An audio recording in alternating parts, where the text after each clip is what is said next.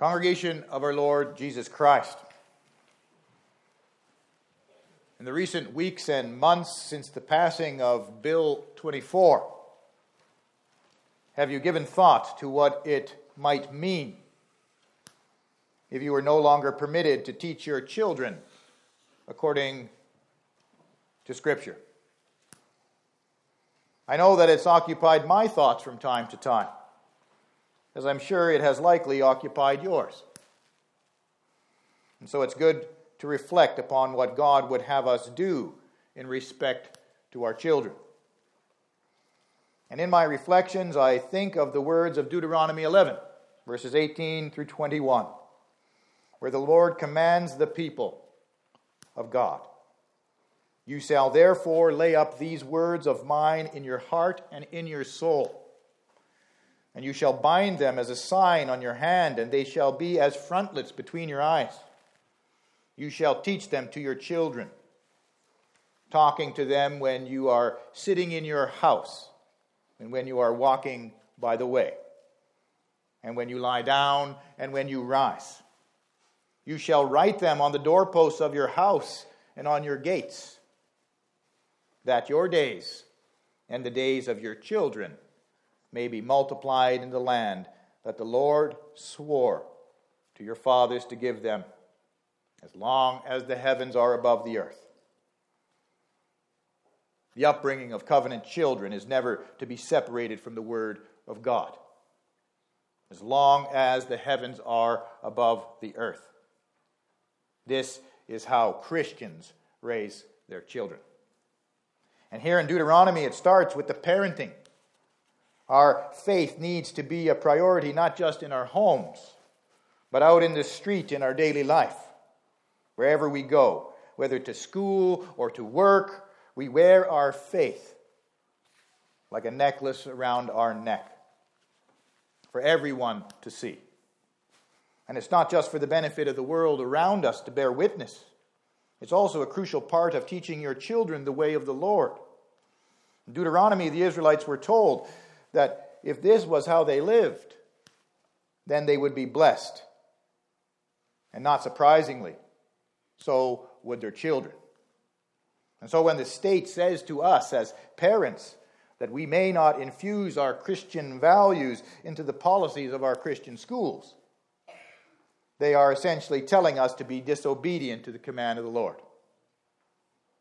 But it's not just that they want us to be disobedient, brothers and sisters. Many have a purpose in this, to bring the thinking of our children in line with their worldview.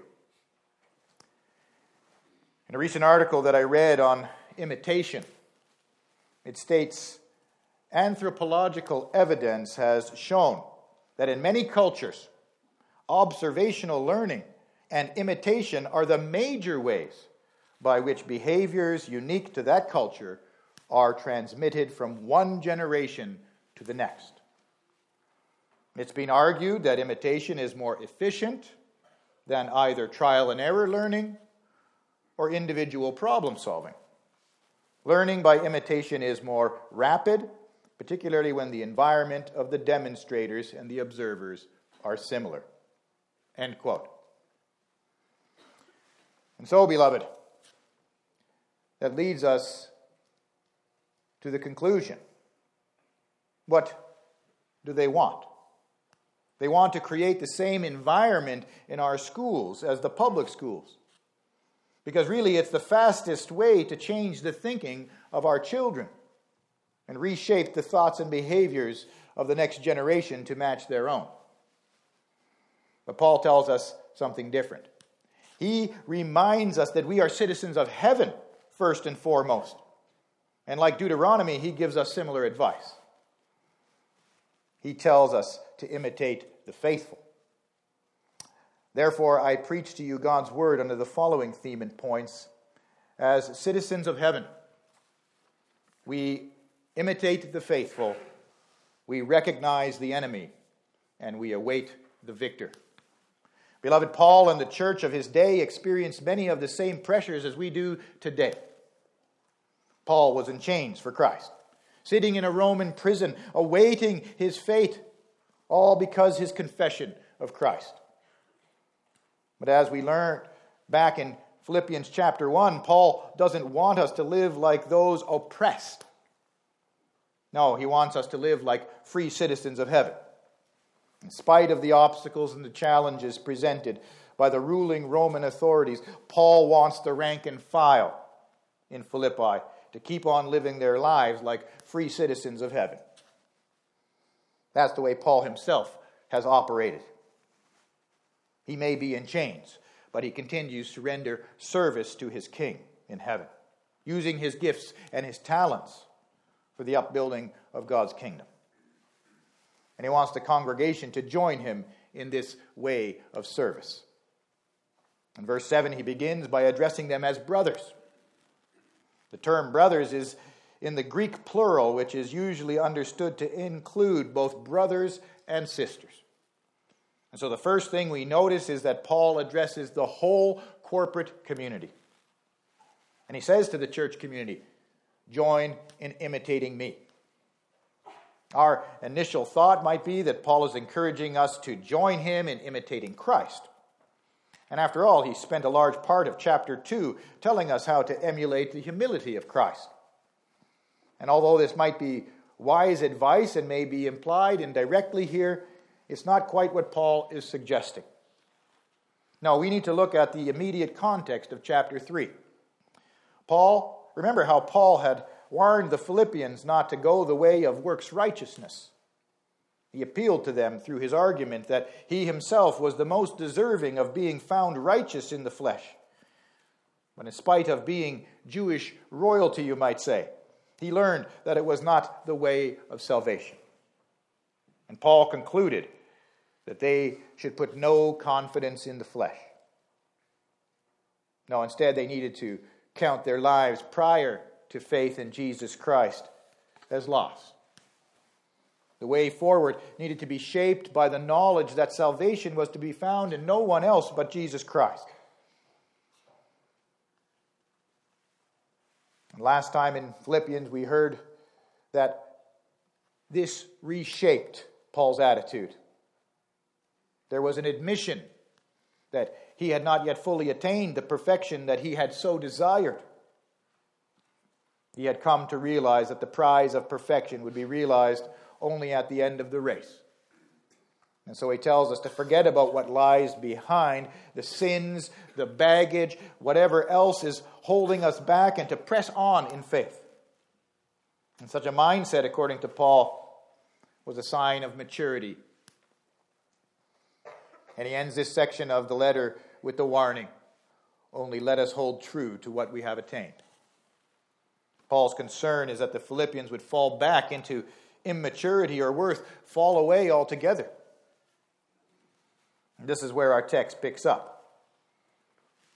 Paul saying to the Philippians, I have some practical advice for you. Do you want to stand firm in your faith? Do you want to press on toward maturity and avoid going back to the self-deception of your former way of life, believing that you can achieve perfection through your own efforts? No, perfection could only be found in the sanctifying work of our Lord and Savior Jesus Christ. Paul, an apostle chosen by God to lay the foundation of the church among the Gentiles, had learned this important lesson. And he invites the Philippians to join him in imitating his transformed life. We should be careful not to conclude that Paul is boasting here. He's not saying, look at me and do as I do because I have it all worked out. No, quite the opposite. Paul is saying, I thought I had it all worked out. But I've come to the realization that it's really Christ that has it all worked out for me. And so I look to him and I press on in his service with zeal to reach the eventual goal. Dear brother and dear sister, please join me in placing your hope exclusively in your Savior. And so live your life in service to him. Then you will not fall back into the old pattern of things. Paul understands that imitation is a powerful instructional tool. And so he goes on to encourage the congregation further in this direction. He tells them, keep your eyes on those who walk according to the example you have in us. Paul, a citizen of heaven, lived as a free man in spite of his chains, running the race with zeal, no matter what circumstances he found himself in. And haven't we all met brothers and sisters in Christ who were like pillars embedded in the rock, who weathered the storms of this life with a faith that continually looked forward?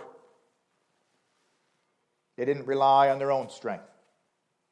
No, they relied upon their Savior. They joined Paul in his way of life, not putting any confidence in the flesh. Such believers seem unfazed by the trials and the temptations that come their way. And yet they display humility, a humble acceptance of their own sins and limitations. And a joy emanates from their presence that clings to the sure promises of salvation in Jesus Christ. They are a testimony of the faithfulness of our God, who gives us godly mentors to instruct us. Paul says those are the people who should be shaping your lives. Those are the ones we are to imitate.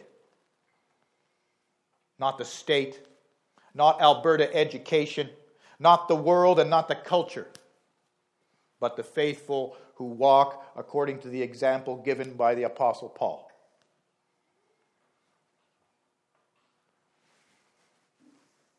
The alternative, congregation, brings tears to Paul's eyes, as we will see when we look at verse 18. He reminds the Philippians that there are also those who are enemies of the cross. And that brings us to our second point. As citizens of heaven, we recognize the enemy.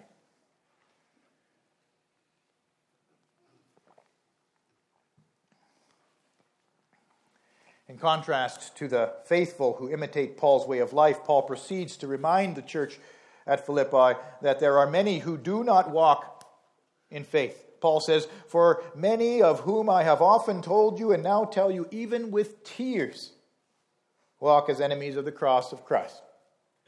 It's not entirely clear who Paul has in mind. Were the enemies Paul's opponents who moved in Christian circles, sowing the seeds of dissension? Or was Paul referring to the non-Christians who, in their opposition to the church, were busy persecuting God's people?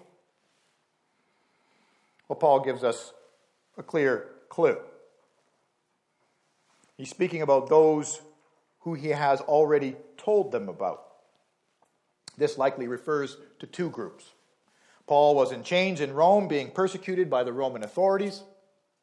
And at the end of chapter 1, he speaks about the suffering that has come upon the church at Philippi, as the same conflict that you saw I had and now hear that I still have. Paul calls them to stand united against this threat from the world. The second group of opponents Paul mentions are the Judaizers, the mutilators of the flesh, who he calls dogs, who operate within the covenant community. And so the enemies of the cross are both within the church and outside of the church community. And beloved, knowing and identifying the enemies of Christ does not give Paul a sense of satisfaction. Rather, our text says that Paul speaks about this reality with tears. He was grieved at their opposition to the church, but not because God's people were being opposed as we might expect. His concern does not originate in the hardship the church might face because of the unchristian opposition. No, he sees the end for those who oppose Christ. Verse 19 says, their end is their destruction. His attitude to the unbeliever is not one of contempt, but one of compassion. Because in the end, those who do not confess Christ as their Lord will meet their eternal judge estranged from the Savior of the world. And at the same time, Paul was warning the Philippians by exposing this contrasting way of life. The concerns of those estranged from Christ are worldly. Their God is their belly, and their glory is their shame, with minds set on earthly things, our text tells us. The focus of those opposed to Christ and to his church is not on heavenly things, but rather on earthly things, as verse 19 points out. Those whose minds are set on earthly things display their allegiance in two ways, according to Paul.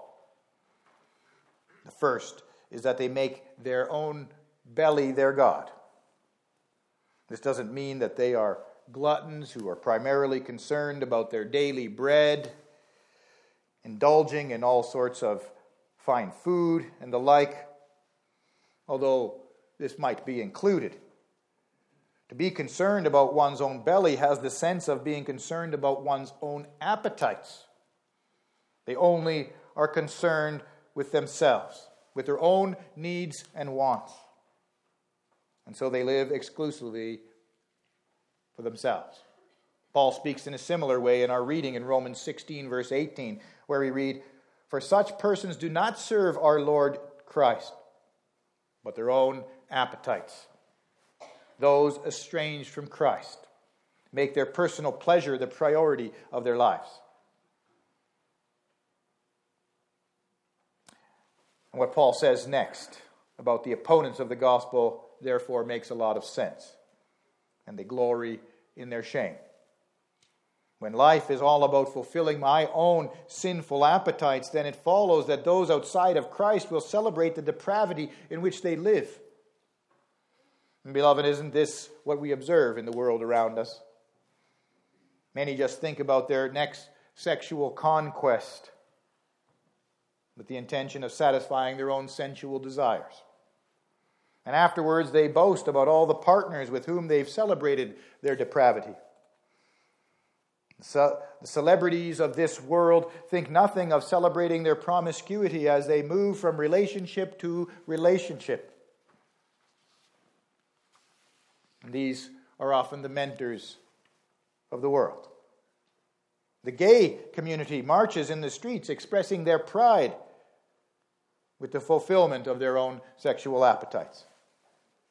These are the world's mentors, not the mentors of God's people.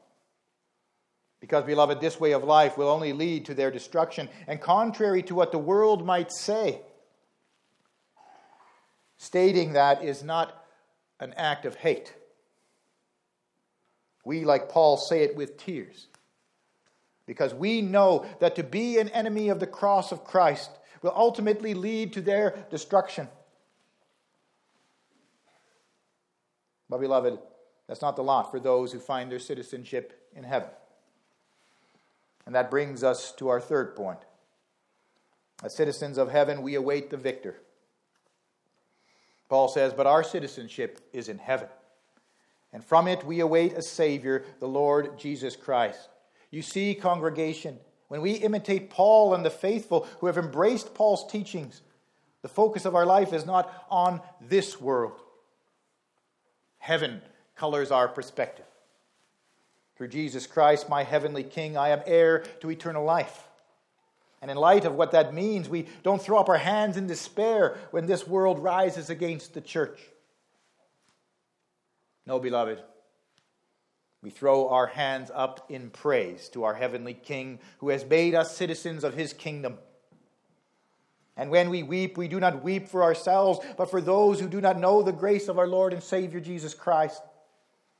We are not victims who suffer the oppression of this world, although in some sense we may be victimized in this life, but our sights are focused somewhere else. And so in the big picture, we are not victims. Rather, we are victors, along with our Lord and Savior, and that needs to shape our thinking as it did Paul's. Back in Philippians chapter 1, he says, "It's my eager expectation and hope that I will not be at all ashamed, but that with full courage now as always, Christ will be honored in my body, whether by life or by death. For to me to live is Christ, and to die is gain." We may not permit any worldly pressure, whether internal or external, to divert us from the prize. No, we as the Church of Christ press on to the goal. Because, beloved, it's a glorious goal. We have a promise from our righteous King, And Paul brings that to the Philippians' attention. He reminds them that our Lord Jesus Christ will transform our lowly bodies to be like His glorious body. The prize of reaching perfection. Well, it's not a pipe dream. Oh, it's true that we are unable to get there in our own strength. But our Savior is sufficient. And He promises to transform us. He will take the weakness of our flesh and blood and transform us to be like Him. No longer will we suffer in the weakness of our flesh. The sin and the pain and the suffering of this world will be no more. This is the same truth that Paul writes in 1 Corinthians 15, verse 50. I tell you this, brothers, flesh and blood cannot inherit the kingdom of God, nor does the perishable inherit the imperishable. And that's why we need to be transformed. And it's in that transformation that we observe Christ's victory. 1 Corinthians goes on to say, when the perishable puts on the imperishable, and the mortal puts on immortality, then shall come to pass the saying that is written, death is swallowed up in victory. O death, where is your victory? O death, where is your sting? The sting of death is sin, and the power of sin is the law. But thanks be to God, who gives us the victory through our Lord Jesus Christ. And Paul reassures the church at Philippi who it is that has the power. He says that Christ will transform us by the power that enables Him even to subject all things to Himself. Our Lord and Savior has ascended into heaven as the first fruits of the resurrection, where all power and authority has been given to Him, so that He might redeem a people for God. 1 Corinthians 15, verse 22 through 24 says, for as in Adam all die, so also in Christ shall all be made alive, but each in his own order. Christ the first fruits, then at His coming those who belong to Christ. Then comes the end, when He delivers the kingdom to God, after destroying every rule and every authority and power. Those who oppose the church do so as temporal powers, whose abuse of authority will come to an end for which we can weep. But beloved, we will not weep forever. The ultimate power and authority rests in our Lord and Savior Jesus Christ, and as citizens of His heavenly city, we have the wonderful promise of being transformed into the glorious perfection of the victorious city of God. And so Paul tells the Philippians, and the message remains the same for us today: follow in the footsteps of the faithful, grieve over the missteps of the world, and rejoice that your Savior, the victorious King of heaven, is coming to take the heavenly citizens home, where they will be transformed to be like Him and live in eternal glory. Amen.